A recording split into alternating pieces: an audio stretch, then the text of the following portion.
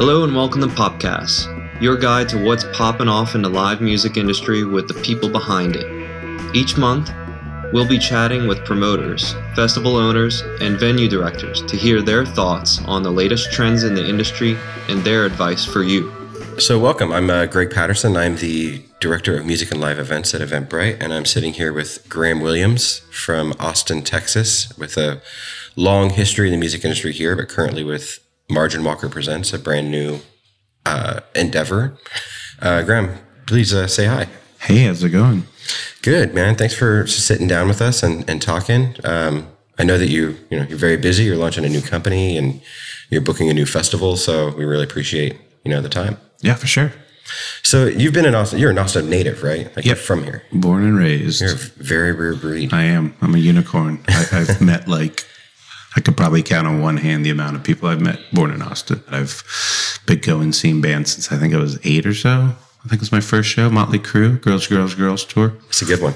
Yeah. My first punk show was probably a couple of years later. It was either Dead Meltman or Fugazi. I think it was Dead Meltman when I was in 6th grade. So did your parents take you to the Motley Crue Girls My tour? sister, my older sister's boyfriend liked Whitesnake, who was opening. So I begged my parents to let them take me and begged her to take me. And my mom was like, oh, that band is sexist. They were kind of hippies. And I was like, oh, no, it's not at all. I baked her a cake. And I wrote her a long letter explaining that I didn't listen to the lyrics, only the music. And if she would please let me go. And she was right. The lyrics to Girls, which are about strippers and all their favorite strip clubs. They name every strip club they like the same way that like country bands will call out from Nashville to Austin to Chicago, live. Like they did that with every strip club in the song. So the whole song's like at the body shop in the Marble Arch. Like they sing strip club names throughout the song. In retrospect, it is gross. Absolutely. That song had Wild Side on it, and Tommy Lee had a drum set that spun upside down. So why wouldn't an 8-year-old want to see that? So, yeah. And then I saw them on their final tour many years later, just a couple years ago. And it was so sad and pathetic. And Vince Neil was overweight and having to catch his breath. And it was the most funny show ever. So it was funny to watch them come full circle. But that was my first, concert. I think when I found those bands, it was kind of like, I don't know, being able to talk to a guitarist after a show and ask him about the record, or feel like you were part of this community all of a sudden. It was like, this is so different than stadium bands. And in Austin, there was a lot of that. There felt like there were lots of cool clubs and lots of bands and people would come through all the time. And I don't know. I think immediately I was drawn to that when I was young and wanted to be involved in music in some way. I didn't think I'd work in it. I just assumed I'd play in a band or something. And you did that, right? Like you played. Yeah.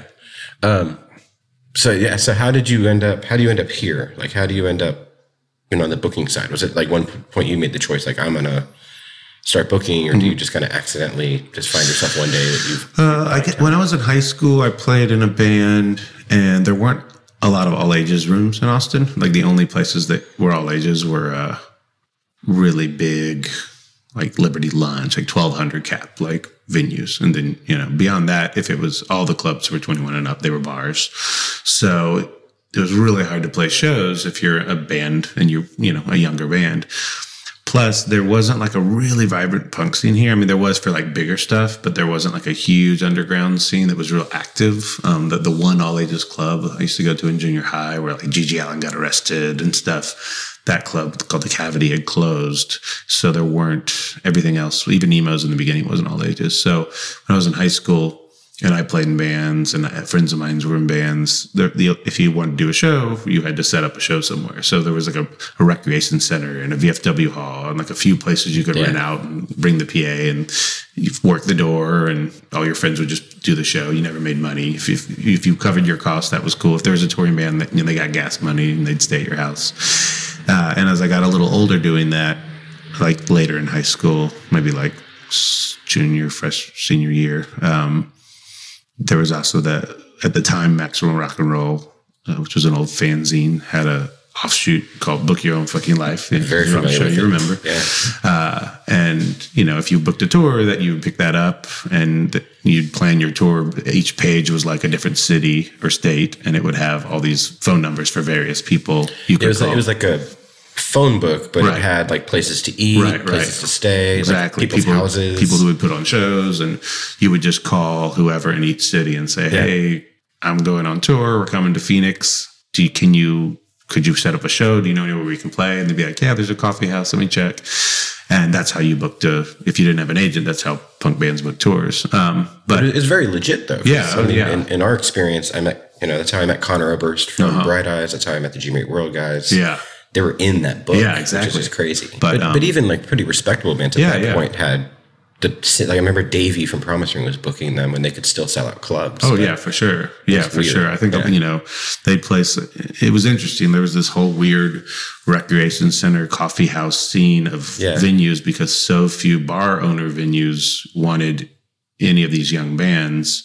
But they had big followings. These people wanted to go see these artists. Yeah, that's great. So I started doing shows when I was in high school like that out of necessity. Never made money at it. Never thought you could make money at it. I mean, if you're lucky, the bands made money, but even that was rare. Touring bands, all you cared about is getting some money to them. I would book bands because I was in Book Your Own Fucking Life. So people would call me. It was way before email, obviously. First big show I did was actually Jimmy Eat World through Book Your Own Fucking Life too. That was an actual agent called me. That was like weird. A booking agent. I got a contract. He's like, just sign. It's not a big deal. He was very understanding with my naivety. And I remember like they wanted me to make more flyers than I normally do. And I was like, I didn't have a budget for promo in the deal because I'm just giving them all the door money. I never made money on a show. I never thought about budgeting. He's like, well, just spend money. And they own a major label now, so the label will pay for it. I was like, oh, wow, that's crazy. So I spent like $50 on flyers. And then the label like tried to stiff me. They were like, this band Minerals on the bill, and we don't know who they are. And like, well, who Jimmy Eat World wants to open. Well, we only promote Jimmy Eat World as a label, so we're not going to reimburse you because you wrote the band Mineral on the show, on the flyer. So I had to call the agent had to call the label. I was like, that's like half my rent. like $50 like for the room. It's like $25 that they're trying to haggle over here. Yeah, so they finally paid me. But that was my first amazing. Actual agent show. But yeah, it was weird. I just did DIY shows to do it. I didn't enjoy it, to be honest. Like I didn't have fun doing shows. I just did shows because I put out records too. I put out records for a few different bands. I never did it to make money. I just did it because what else are you going to do? Like someone's got to put these shows on. Someone's got to get our records out. As long as I can break even, it's my hobby. I'm sure I'll work at a 7-Eleven and then I'll go on tour when my band has an EP out. And I would do that whenever. I never thought about doing it as a living. And then I got a job at Emos. It was really just like, here you go. Here are the keys. I didn't know what I was doing because I'd been booking DIY shows for so long. So to have to start booking a legit club and taking money at the door and paying the bands. And even then, Emos was run pretty ghetto. I mean, like looking back now, like I never wrote anyone a check. I don't think ever. I mean, not towards the last few years, maybe last 2 or 3 years I was there, we started maybe doing checks, but it was like, we didn't even have a ticket. We didn't even do tickets. Like you had to pay cash at the door, no matter who was playing. I mean, if Modest Mouse plays, it was $5 at the door, and you took the cash, and there was no tax taken out. There was no ASCAP BMI like licensing. It was just a very, very old school way of doing things. And but I learned a lot about music. I saw a million bands. That was definitely like college for me because I didn't go to college, so that was my schooling. Was going. Working at Emos for so long, it was such a diverse club. How long were you at Emos? Almost a decade. I think I booked for like 7 or 8 years. And that was like the heyday of Emos. That was probably, depending. The old school folks will say it was the early days when, Johnny Cash famously played there during South by, which is legendary. And then I left to start Transmission. I started Fun first. I did it with the Alamo Draft House. And me produced it the first year. And it was sort of out of necessity as well. Same thing. Yeah, almost so much of what I've done has just been like, someone's got to do it. I was booked at Emo's that weekend. I remember we had Cannibal Corpse one night and Bouncing Souls the next. So we were booked, and Circle Jerks needed a show. Then I got a call, Peaches needed a show. It's like, God, I have all these acts that can sell at Emo's, and I'm not booked in the music capital of the world. I'm sure we can put them somewhere. So I hit them up and was like, you guys want to try and do like a festival, like an all-day show? Because I have a bunch of great bands that I think would bring a lot of people out. But, we don't have anywhere for them to play. So that's how it was born. It was just kind of made it happen. It did okay. A few thousand people showed up. We covered all our costs. Everyone loved it. And, I had always thought like Austin doesn't have a cool festival. There aren't a ton of cool festivals anyway, but in Austin at the time there was just ACL. So at the time it felt like, why don't we have something different, like something for the kids in the scene as opposed to something for our parents? And that was the idea behind the festival and kind of why we started doing it. So about a year, not even a year later, 6 or 7 months later, I left Emo's. Agents would always hit me up at Emo's and be like, dude, can you do this band at this club or that club? That band doesn't want to play Emo's, but we'd rather work with you as a promoter. I don't want to do it with this promoter, that promoter, but we don't want to do it at Emo's. And I worked for Emo's, so I couldn't step out of the room. So I would always have to turn people down, and then I'd lose that relationship occasionally, or that band might want to do something with someone else. So it always seemed silly because I would travel to go see other festivals. And so I started doing the festival. And, New York had Bowery and LA had Golden Voice, and all these other places had promotion companies that did shows at clubs, not at one club. Like they weren't beholden to one specific place. At some point it was like, man, it's like renting a house and adding a second floor and painting it and decorating it and putting new windows in. And you're like, I don't own this house. Why did I just spend $100,000 fixing this house?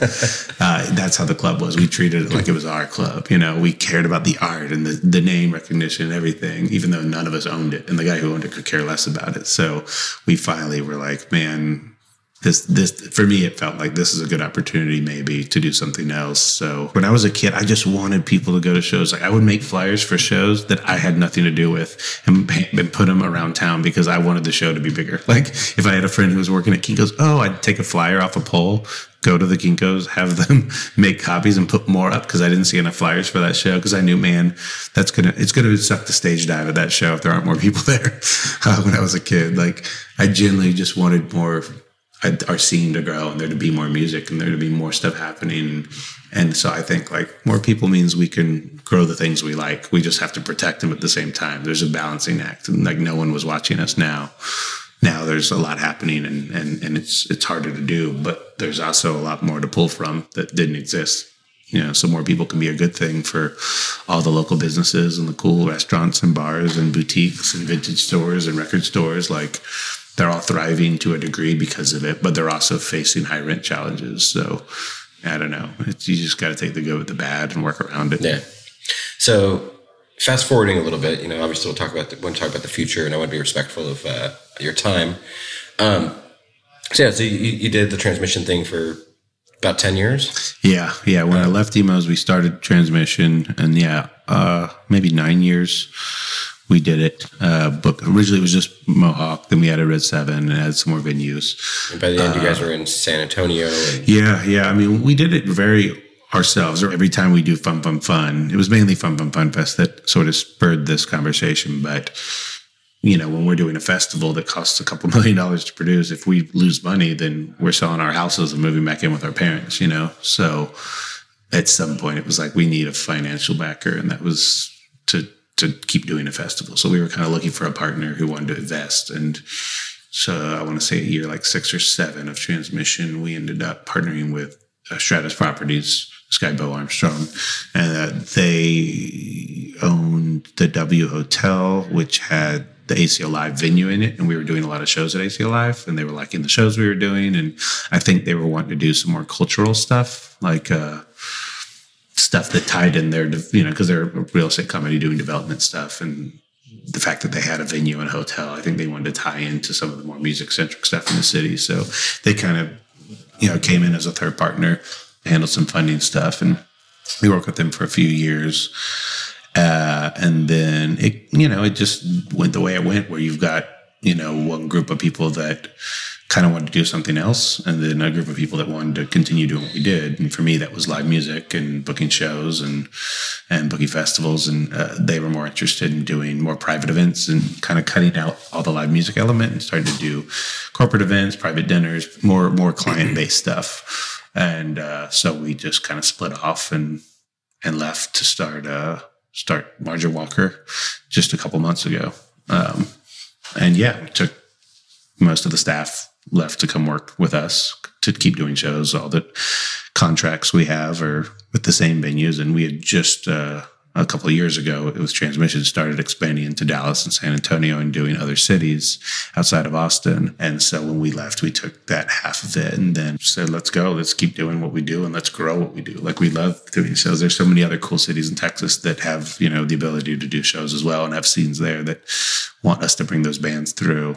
So, we kind of hit the ground running. I mean, like, immediately just things started growing really, really quickly over the last few months. And we launched our new festival because we're no longer involved with Fun Fun Fun Fest. Even though I started it, founded it, booked it, made it. It was my baby for 10 years. Moody was heavily involved with all the marketing stuff and branding. Part of, when you get divorced, I guess we got the kids and they got the house. So, but we shook hands and walked away. And I honestly don't know what they're doing with the festival. So we just said, well, let's keep doing what we do and come up with a new idea. So that was the impetus for starting Sound on Soundfest. Which I love, that you picked another Big Boy song as the name. Yeah. Which I went and listened to it and realized that it's a job. I thought it was a Jawbox song for the past 20 years. Right. Yeah, they cover it. Yeah, and so now it's at a Ren Fair. Yep. Like there's castles. I'm assuming there'll be some jousting. Oh yeah. That was another idea. I mean, part of it was like, we want to keep doing what we love. We want to take the spirit of fun and reimagine it, but the same kind of band, same fans, same concept. Which the lineup was great. Yeah, thank you. I'm stoked on how it came together. But in addition to that, it was like, what? Like, what can we do differently? And we looked at a few different locations, and this is by far our favorite. A few various reasons why we picked it, but the main one being, it's a Ren Fair. Like, I always wanted to do that. I always wanted to take over a Ren Fair, something just ridiculous. Like, I would love to take over an amusement park and do a festival there too. Like to think, like, what can you do that isn't a field with some stages and bands? Like, I go to festivals, 10 festivals a year. They're all the same festival. Like, the bands might be better or worse but they're essentially the same thing. And you really got to bring a lot to make a festival look interesting. The Coachellas of the world spend, I have no idea. What do you think Coachella spends? $2 million on their art and their lighting and all the crazy stuff. Yeah. And it's beautiful. Which is like your entire budget. Yeah, exactly. Yeah, exactly. The budget of our entire festival just on art. So we can't do that. But we can say, what do we do that's different? There's festivals like, not my cup of tea, but like Hangout Fest or something. Maybe I'm not that in the lineup necessarily or that much of it, but a festival on a beach with the ocean, that's beautiful. Yeah, what a great idea. Yeah. Primavera, which is a great lineup in Spain, like they took over this park on the beach that was built for the Olympics. So they built this insane park for the Olympics that has all these weird structures that were built around Olympic Games. So to put a festival in this weird setting with these crazy, slanted areas that rise up and fall all over the place that were built to have like races down, actually make a perfect setting for a festival. So finding a great setting has always been something we've wanted and kind of been lacking. And to find a place, with a castle and a jousting arena and stockades, and it was just hilarious. And it's around the time they're off season, so we're like, can we rent your Ren Fair and have a show here? I'm sure we're going to be doing a lot of ridiculous stuff, and I'm sure it'll be our version of it too. Like, we were like, we should do BMX jousting, like with all the BMX and skate, because we have ramps and stuff at the festival. So things like that. Like, we want to kind of mix it up and do some crazy stuff the way we envision it. I think that's exactly right, to your point, because you're seeing, like I've gone to a lot of festivals, and the lineup is what makes them unique, but the lineups are becoming more similar. Yeah. You're seeing the same bands at pretty much every festival. Right. And then, they're a park or something with some fence. It's essentially the same event, unless like there's some sort of uniqueness. So I'm very excited. When you guys said you're doing it there, I'm very excited to see how that Thanks. Yeah, I am too. I'm going to take some jousting classes or something. Do it. Well, I want to, obviously I took way more of your time today probably than either of us anticipated, but it's always a pleasure getting to sit down and chat. So yeah, I really appreciate you taking the time. Dude, to do thank that. you. It's fun, man. I'm glad we get to we to do. chat on the mic. For other episodes of Popcast and other trends and tips for live music promoters, check out the Eventbrite blog. We'd like to thank Ghostwave for sharing their song, Blues Signal 79, with us for this episode.